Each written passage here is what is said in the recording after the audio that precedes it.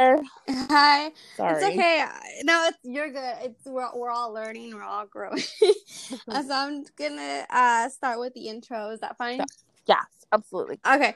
So I'm gonna say hello and welcome to Sleepover Talks. I'm your host, Christina. In today's episode, we have my friend Monique. She'll be talking about being in the education field and how that has changed her. Monique, can you give the audience a 1-minute bio and a fun fact about you? Absolutely. First off, thank you for having me here on this podcast. My pleasure. My name is Monique Castaneda, and I am a migrant preschool teacher for a local school district here in our area. Mm-hmm. Just a little bit about me. I worked with children for over 10 years in multiple capacities, Mm-hmm. and it's just a passion that I have. It's a way for me to feel fulfilled and give back to the community, and I absolutely love it. I'm also on a wellness journey. I underwent bariatric surgery about 11 months now. Mm-hmm. So that has been a quest in itself. Learning how to adhere to self-care and learning how to take care of me before I take care of everybody else. Yep, we got to take care of ourselves first. Yep. Absolutely has been a quest that has been very big in my life most recently. Mm-hmm. Something that I tried to do during this quarantine was establish a little bit of a support group, kind of like a wellness group. That's awesome. Yeah, with a couple of members Mm-hmm. who are also on their path for wellness. I learned that need to be consistent slowly, because I noticed the minute that I said right, the team is just everybody else can derail. So about my leadership capabilities and how to not only manage myself but manage responsibilities and tasks. Yeah. And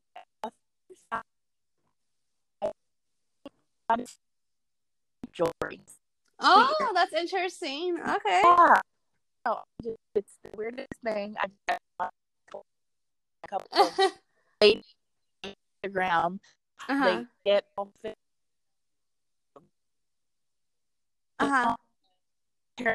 Just without did it. I had this vision to create my own little jewelry line. It's definitely in progress. We can do it. So, yeah. That's awesome. I'm going to go ahead and get started with the questions. Is that good? Okay. How long have you been in the education field? Is it something you always wanted to be in? Education field kind of just came at a whim in high school. I was in the ROP program, and during that time, I was kind of antisocial, so I hanged out with my child development teacher a lot. And I think her wanting to keep me busy and engaged, she had me run her child development program. And during that time, I found my passion. I found a joy and a love for working with kids. I was able to go across the street to the local elementary and be a cross-age tutor and be a teacher's aide, and 2 years of that and running the program. And I was like, you know what? Working with kids is my thing. I'm good at it. And I love it. I love kids. I think they're so cute. Yes, they are. And they're so fun, and they just love life. And I love that about them. So I thought any way that I could have a job where I could set the stage for them to continue to learn how to love life and find their spark in the world, that's something that I wanted to be a part of. So initially I thought, okay, obviously I don't know what to do. Teaching just seemed the pathway. But I was like, unconfident. I was like, I'm not sure I can do this. But I know I like working with kids. So I was like, you know what? I'm just going to go that pathway. So when I went to the junior college, I took child development classes, and it just continued just like that. So between, my earlier experiences in high school and then going to the junior college and being involved with them, I kind of just found my niche, and I said, well, this is it. I don't see myself going into any other fields. It just kind of, it was either working with children or being a beautician. I didn't become a beautician. So, working with kids it is. That was your calling for you to do. Absolutely. And, kind of working with different mentors and things. My skills and abilities have just definitely evolved, and it really just means a lot to me when my director tells me, you have the skill of interacting with the kids and families and helping them learn and grow in a way that is just projected so beautifully through your communication and through your deliverance and your engagement. That is just and that is just something that it makes me feel good, because I do it because I like it. Yeah. And when other people see that, then that's rewarding. That's good that you like it, because a lot of times I feel like, with certain jobs like nursing, a lot of people like us who are just either recently graduating from college or high school tend to go for certain careers that way because of the money. They don't really have it for the passion. I had a teacher, her name was Brandy at the community college. She would say, don't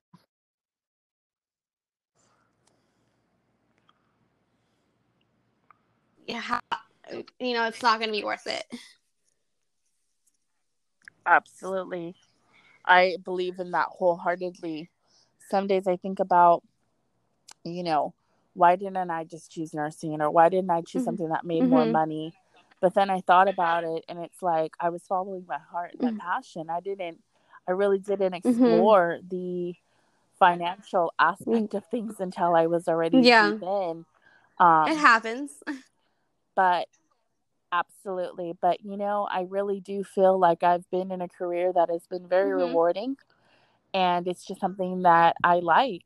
It's been hard, but I've also not only had the children, not only have they grown within themselves, but I have grown as a person through serving in multiple capacities. I've learned how to work with teachers. I've learned how to work with other people. I've learned how to work with a variance of children ranging from special needs all the way through high school and in between. And I found my niche, and I found that my passion is for early childhood education.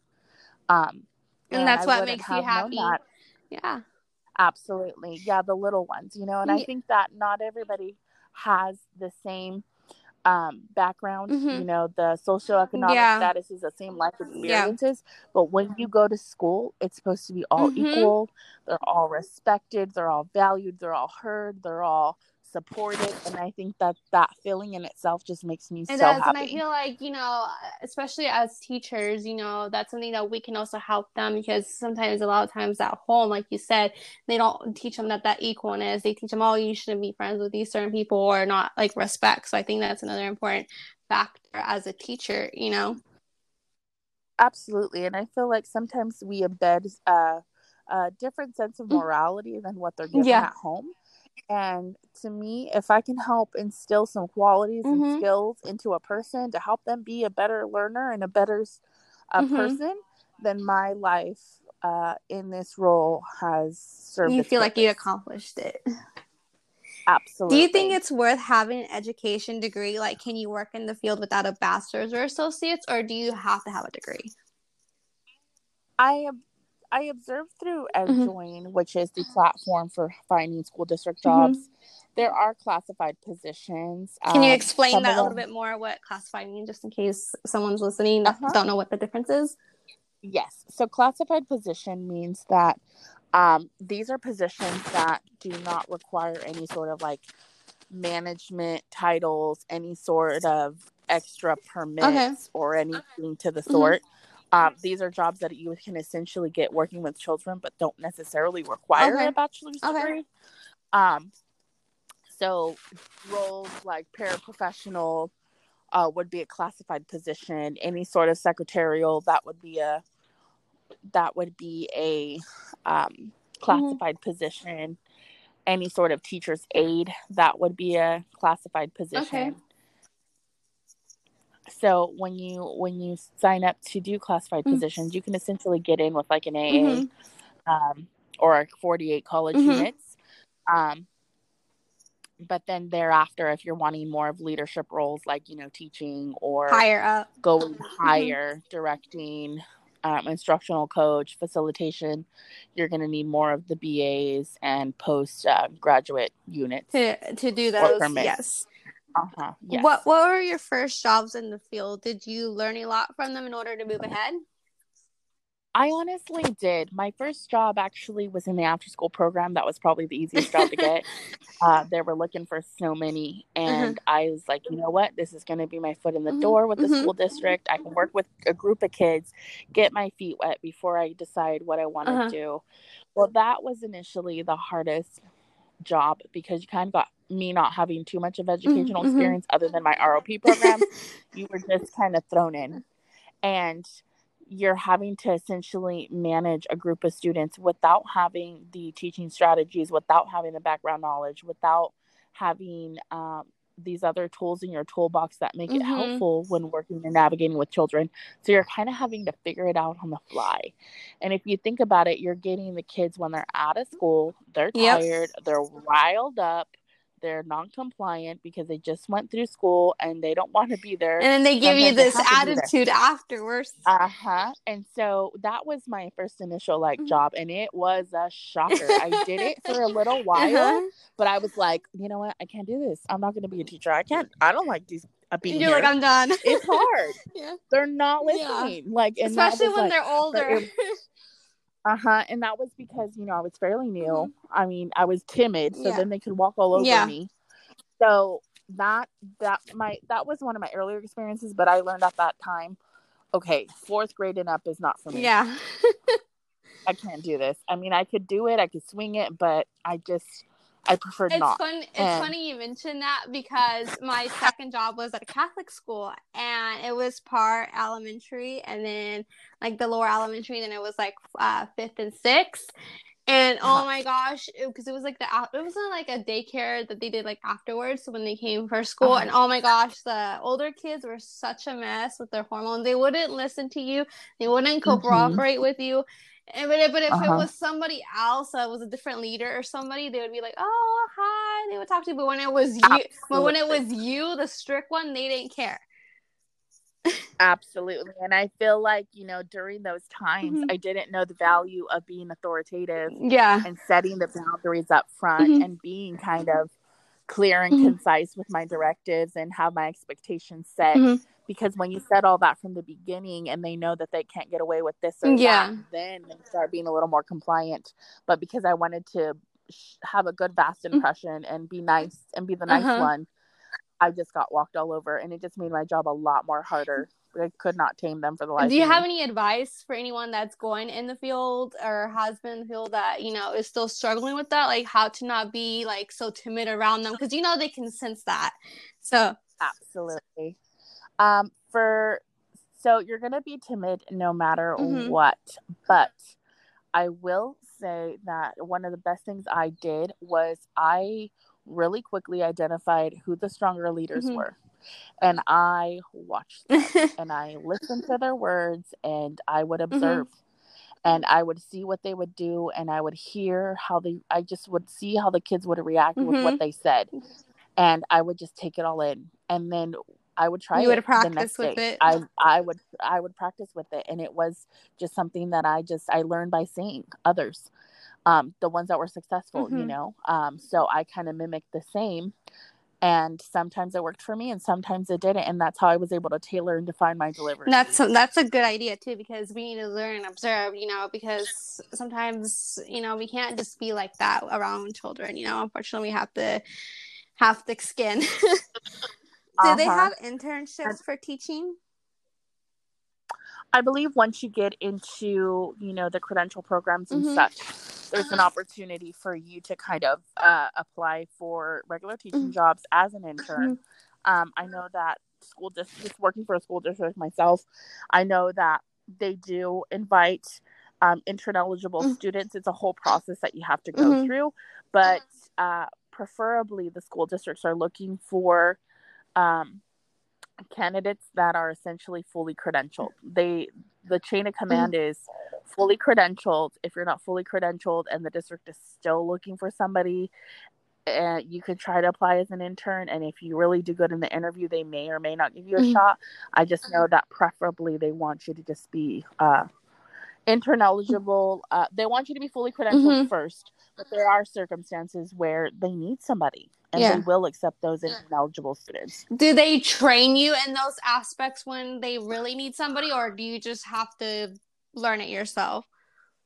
I feel like in that regard, you know, to be intern eligible, when you're in a program and everything, I've been told that you just get thrown in. Oh, wow. So they offer you the job. They offer you the job, and it's like a sink or swim. That's and if intense. You're in an intern, yes. So if you're in an intern program,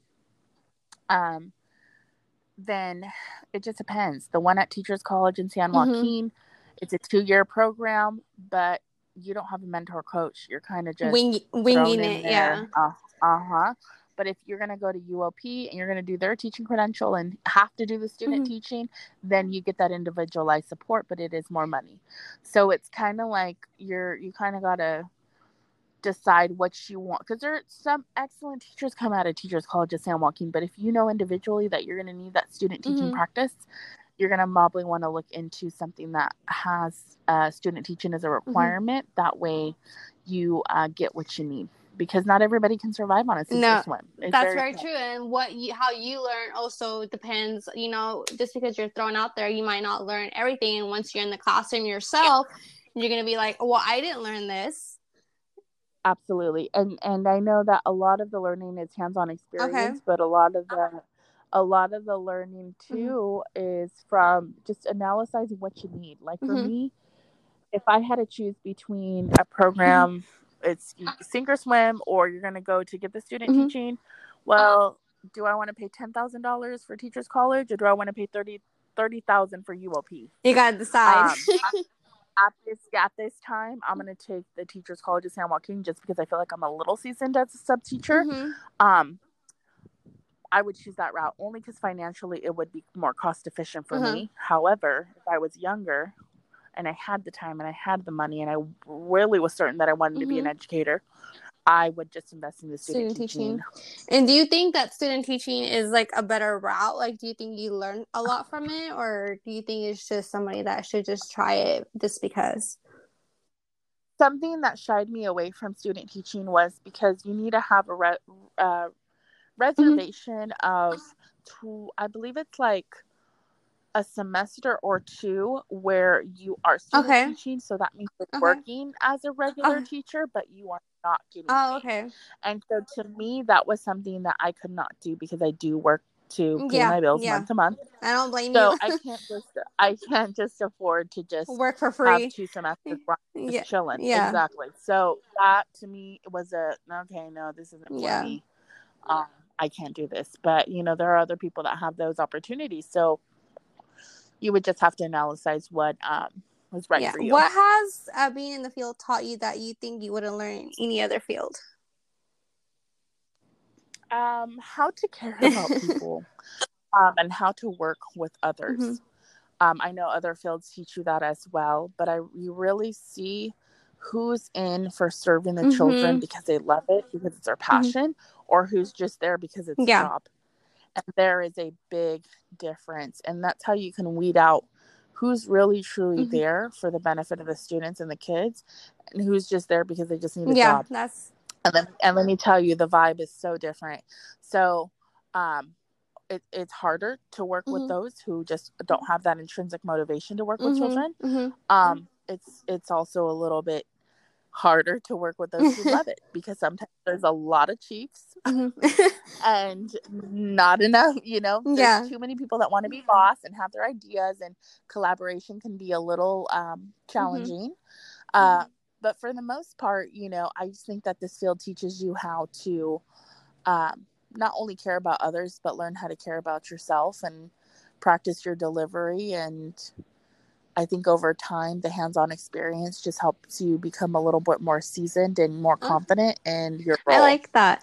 Yeah, that's true about also, having collaborations with people, because I noticed depending on the team, like the people that I have worked with before, sometimes you can bounce off ideas and you can work together. Other people, not so much. So I think that's something I agree about the vibe part too. Absolutely. And I think that I learned too how to be versatile in my experience, in my personality. I'm a very social person just in nature, and I'm like that in my collaborations. I project my ideas. I have no problem sharing my voice. But I learned that not everybody at work is your friend, but you can be kind to everybody. Yeah. And that is a boundary that I have set just for the rest of my career life. Just by past experiences, you just can't, some places are very cliquey. Some places are, those things are, you learn that they don't necessarily tell you, and you don't learn until you're in there. And so if you know how to kind of stand your ground and support your bubble and know how to project an answer to people and carry yourself with diligence and respect, then those things are going to take you far, because I can tell you, it can turn very quickly, if you're feeding into it all. Yeah, just remember the reason why you're there. Who cares if there's catty and petty people? There's always going to be people like that everywhere. Absolutely. I had somebody telling me one time, and I'll never forget it. She goes, I don't know why you're projecting all of this child development jargon. Wow. All this psychology child hoopla. You know what gets through the kids? And she raised her hand, like giving them a good smack. Wow. And I just looked at her and I just go, I am so grateful you're not in the field. Yeah, because you wouldn't last. No. And, it's not for everybody. No, it's not. It's not. You have to have a big heart. You have to be willing to... a lot of patience. Absolutely. And you don't make a whole ton of money. Yeah. So, you need to be able to manage your means and be okay with that, especially at the preschool level. Like, I haven't got my credential piece yet. You will. To go into a K-12 classroom. I'm actually thinking about, child psychology, maybe going into school counseling. I can definitely see you in that. I can definitely see you that. You've always been such a good person, like giving advice and just the way how you, you see yourself. And I feel like you'll be able to help a lot of people in that area. Yeah, I hope so. I'm on this wellness journey and I'm just kind of learning myself what wasn't given to me as a child. My counseling experiences, and I'm like, you know what? This is what kids need. Yeah. This is the stuff that's not really talked about that we need to project out there to these kiddos and get them the stamina and the support that they need, so they're not adults trying to recover from their childhood trauma. Maybe you need to be that person to do that for them. Absolutely. So the more that I figure myself out, the more direction I get. For wanting to help others. I always been saying this last year. If it's on your mind, then do it. Because if you keep thinking about it a lot, just do it. Do the risk for it, Absolutely. It's interesting that you said that, because there's been a couple things on my mind, just about health moves and financial moves and career moves. And you just sit on that lingering thought, and then it's like, okay, you're going to do it or not? Let's do this. Because why are you thinking like, about it? Stop wasting time, girl. You got to get this stuff rolling. Absolutely. What has been some hardships for you that you overcame being in this field? One of the hardships for me was having to be comfortable being able to facilitate not only to children but adults. My last role that I've had for 2 years, which was being a home-based educator, had to facilitate to not only children but to families. And that to me at first was very uncomfortable, because I do not have children myself, and I am not comfortable telling adults what to do, but that was the role that I was in. So that's the moment that I was like, you're like, oh shit. you're in your big girl job. You gotta run this show. So you better get with it, girl, and be comfortable with it. So I had to learn very quickly to assume that leadership role, even if I wasn't that confident. I had to slip in there like I knew what I was doing, and I made it work. And I don't know how I did that, because I wasn't too confident myself at first, but over the 2 years time, those families came back to me and told me, if it wasn't for you, I wouldn't have gone to school. If it wasn't for you, my kid wouldn't have learned this or that, or my family wouldn't be as strong as it is because of your support. And to me, that that just confirmed everything that I was doubting in the beginning. And sometimes our thoughts in our head just like to control us and say, you're not meant for this, you can't do this. But when you hear these responses from the families that you work for, like, wow, I actually did something, to help them. Absolutely. And that kind of defines your why. Why are you doing this? Why are you working with families? As challenging as it can be sometimes, because I make a difference, and I can wholeheartedly say that. Let's talk about the CEEPS test. How is that? And is there books or things that you can basically study before taking the test? Yes. Mm-hmm. So CBEST for me, when I initially started, I got the book. I printed some practice tests from the site where you register for it. They have some practice tests there. So I printed all the practice tests. And I put it in a binder, got my paper, got my pencil, but I felt overwhelmed. I was like, I'm not going to be reading this whole book. I already know myself. Let's start with a practice test and let's see what I know. So essentially, you can get a book, you can get all the practice tests, you can go on webinars, and sometimes the Teachers College of San Joaquin or the county will have classes that you can go to kind of, you pay for these classes to kind of help prepare you. However, I think a person should try to see what they know with the practice test alone before they can go pay for these other courses, because they may know more than they realize. And so I would say start that way. Just print off some of the practice tests. Don't even buy the book. Just take those and see what you know, and then go from there. If you know half the content and more you're lacking, go ahead and invest in that book or that class. Makes sense.